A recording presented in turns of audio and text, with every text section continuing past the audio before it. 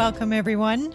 I'm Kim Christensen, and this is the Peaceful Productivity Podcast, where I share strategies to help you get the most out of your time and feel better in the process.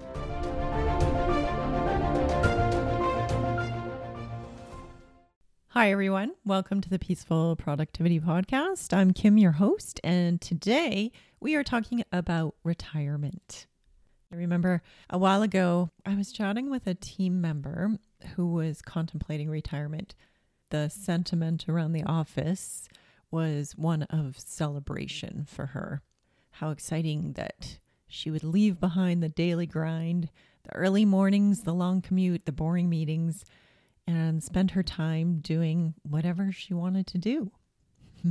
It was surprising to me that when we met for coffee again, about 6 months into her retirement, that I learned she was actually working a part-time job. And she was loving it. I was so confused. I remember thinking, if she wanted to work, why didn't she just stay in her highly successful career? That was when she told me about her struggle with a lack of purpose, a lack of structure, and the loneliness that followed her retirement. And she hadn't really counted on that. With some help, she worked through the struggles, and she came to realize that she now had the time and energy to do something that she had always wanted to do. And she could also work as much or as little as she liked. In fact, she shared that she would probably do it for free because for her, it wasn't at all about the money.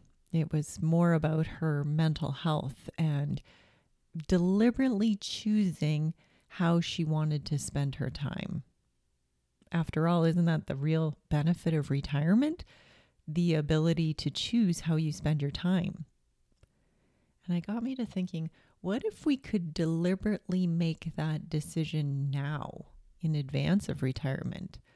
The ability to choose how we spend our time in retirement, but also how we're choosing to spend our time now, which is the whole premise of this podcast, is making the most of your time and enjoying the process. So that's what led me to actually have this conversation with Freddie Doctorum. For those of you who are listeners of the podcast, you'll recall that Freddie spoke with us recently about planning and happy accidents. She's a retirement lifestyle planner, so I thought it would be kind of fun to ask her about her opinions on this subject, as I'm sure she has lots of experience in talking to people before and after retirement and what those changes around lifestyle bring up for people and how they manage the transitions. I think the benefit of having these conversations with someone like Freddie is that having that conversation about how you eventually want to spend your time highlights the power that you have to make those decisions around your time now. It gives you the opportunity to implement some things now rather than waiting till some distant point in the future to live the life that you want to be living. Boredom is a common complaint amongst retirees. Yes, it's entirely possible to burn yourself out with doing too much, but you can also burn yourself out with doing too little. Depression after retirement is a common problem, especially if you've invested a lot into your career and you identify strongly with your work.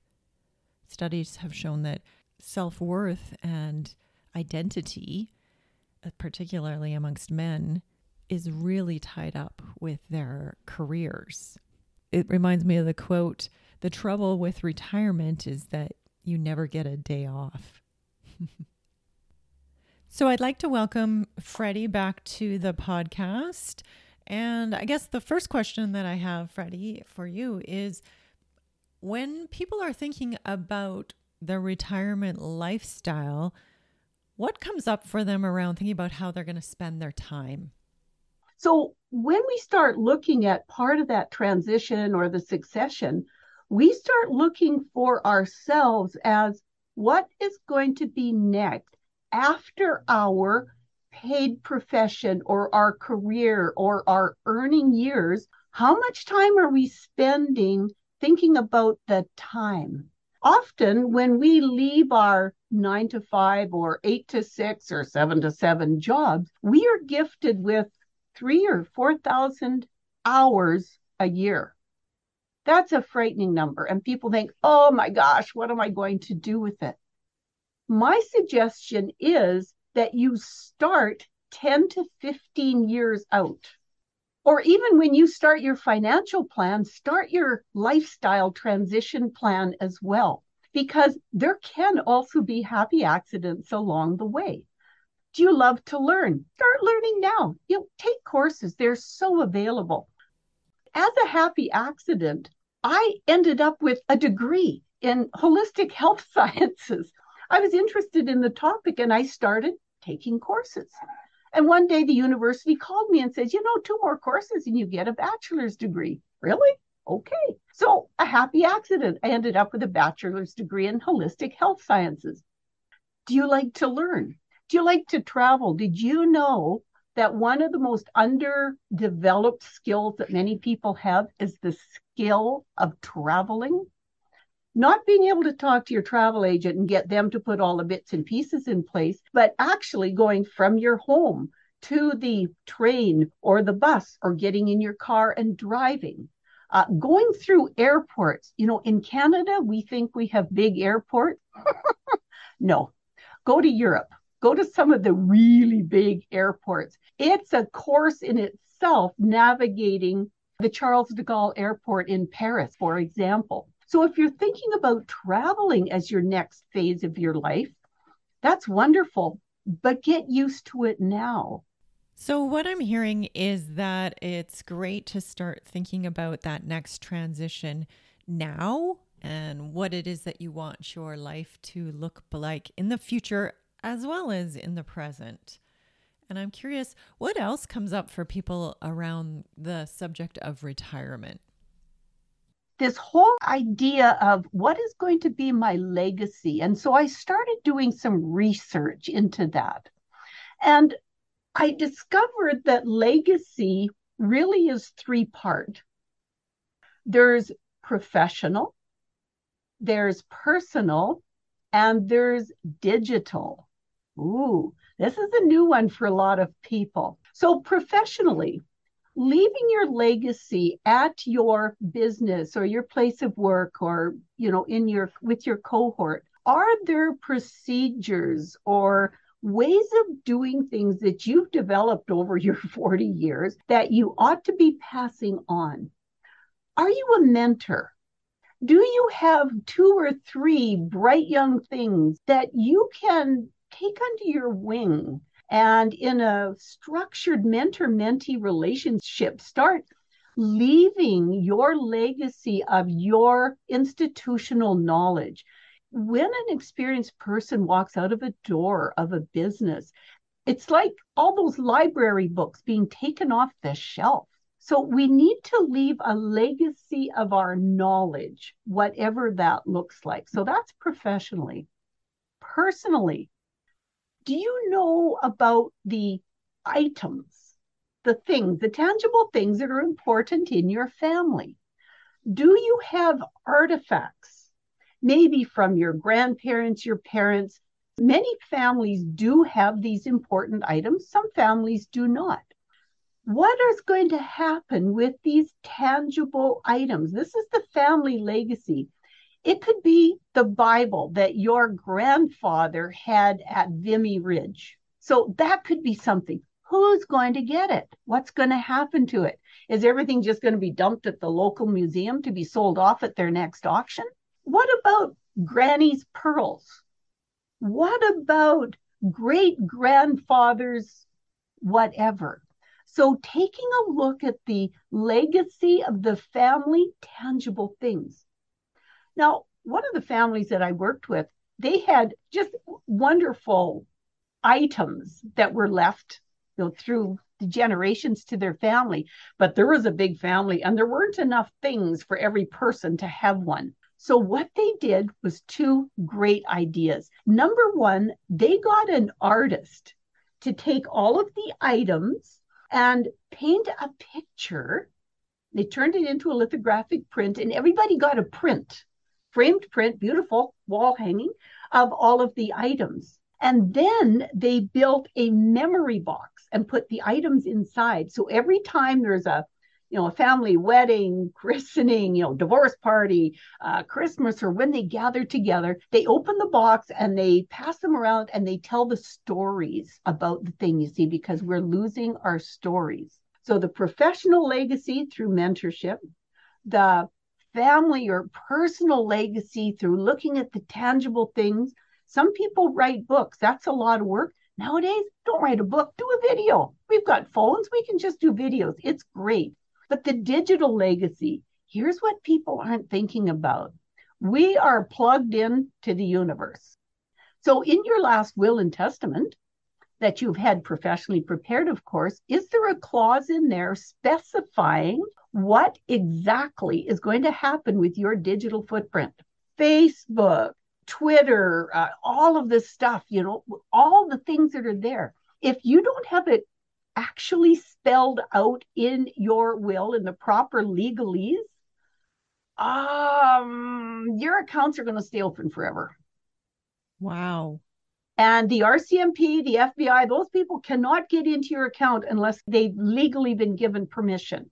So here's what I've done. My daughter-in-law is a gem. I love her. I adore her. I trust her. She has not only written permission in my will, but I have given her a document that I update every year. And I've got all of my digital accounts there. I update the document. It's kept in safety deposit box because I don't want to be one of these people that 5 years after I've passed away, you get the Facebook notification. Hey, it's Freddie's birthday today. Send her greetings. You're going like, but she's no longer here. And so looking after your digital legacy is absolutely critical. So legacy is professional, it's personal, and it's digital. And even some of the lawyers that I talk to haven't really embraced that thought, but more and more are. So it's just something to think about. Yeah, absolutely. I never thought about it before you just mentioned it. So thank you for sharing that. That's very wise. And then the next important thing I encourage people is, for gosh sakes, if you don't know it, learn it, but your family story, because we're losing our stories. And when you look at the popularity of things like, ancestry.com and was it you and me and 123 or whatever, and people are hungry to know. Yes. And so we, as we move up in years, can choose to assume the responsibility of being that orator, being that collector of the stories. If we think around the world of cultures that may not have had a written language, and so their stories were passed down orally, why have we lost that? And now we can pass our stories orally, and we've got the benefit of our iPhone or, other recording devices. In the last 4 years of his life, my dad wrote an amazing book about our family that starts in the 1600s, and it's kind of an interesting story. But there's only one 4-minute video clip. What were we thinking? We never thought to sit down and have Dad just talk about the stories and record it. And we've got a 4-minute video clip. Gather around Christmas dinner table or Thanksgiving or a birthday party, pull out, a recording device and just have people talk. You can edit it later because part of us is our story. And I think that's another example of where this transition piece can really help folks if they start to think about their legend, their family legend, their story, and their legacy, and that builds into their identity. Maybe you're no longer Dr. So-and-so, but guess what? You are the family orator. You are the collector of the stories and the photos. And then that also gives you a sense of purpose. What are you going to do when you get up tomorrow? Well, guess what? I'm going to phone Kim and I'm going to get her story. Yeah. I'm going to go for coffee with, so and so, my nephew, and get their story. That strikes a chord with me because I'm currently working with my dad to write his book. Fantastic. It's been amazing. We've been doing some video chats, so I've got it captured on video, and then we're also putting together this document. So it's been very, very meaningful to both of us, I think. So What great. a beautiful gift, not just for you and your dad, but for the extended family members, present and future. Yeah. Yeah, it's been amazing. So point well taken for sure.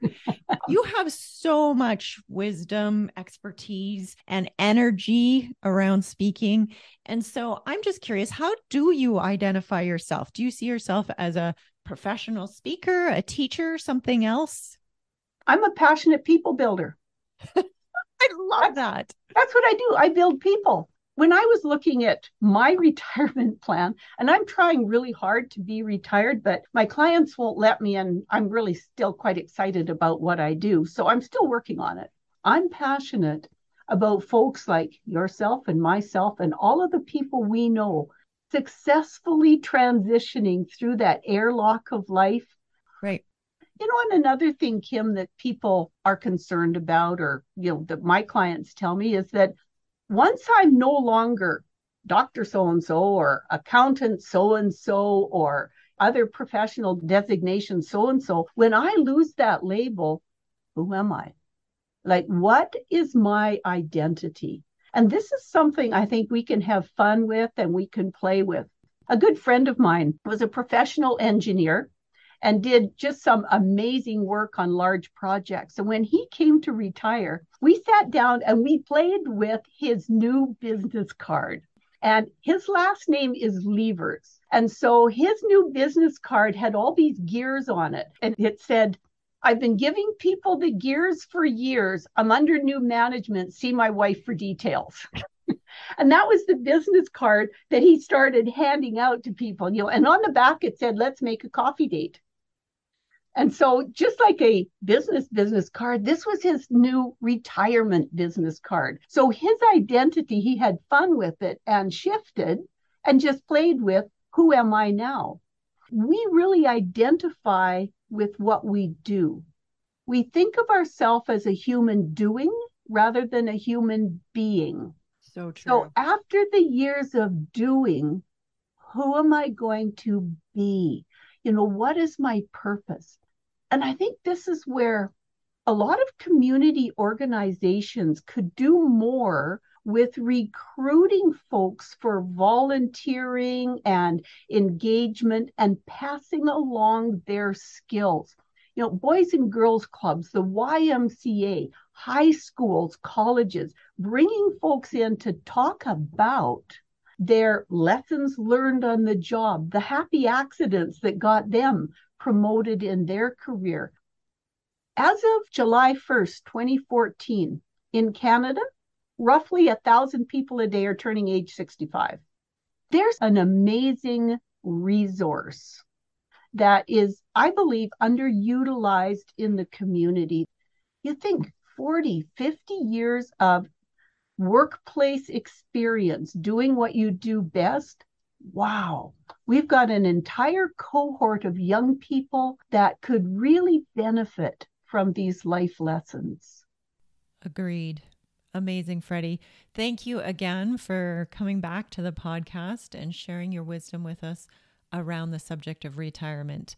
I know it'll be helpful for a lot of people. So thank you. And if you would like to learn more about Freddie, you can find her at freddiespeaks.com.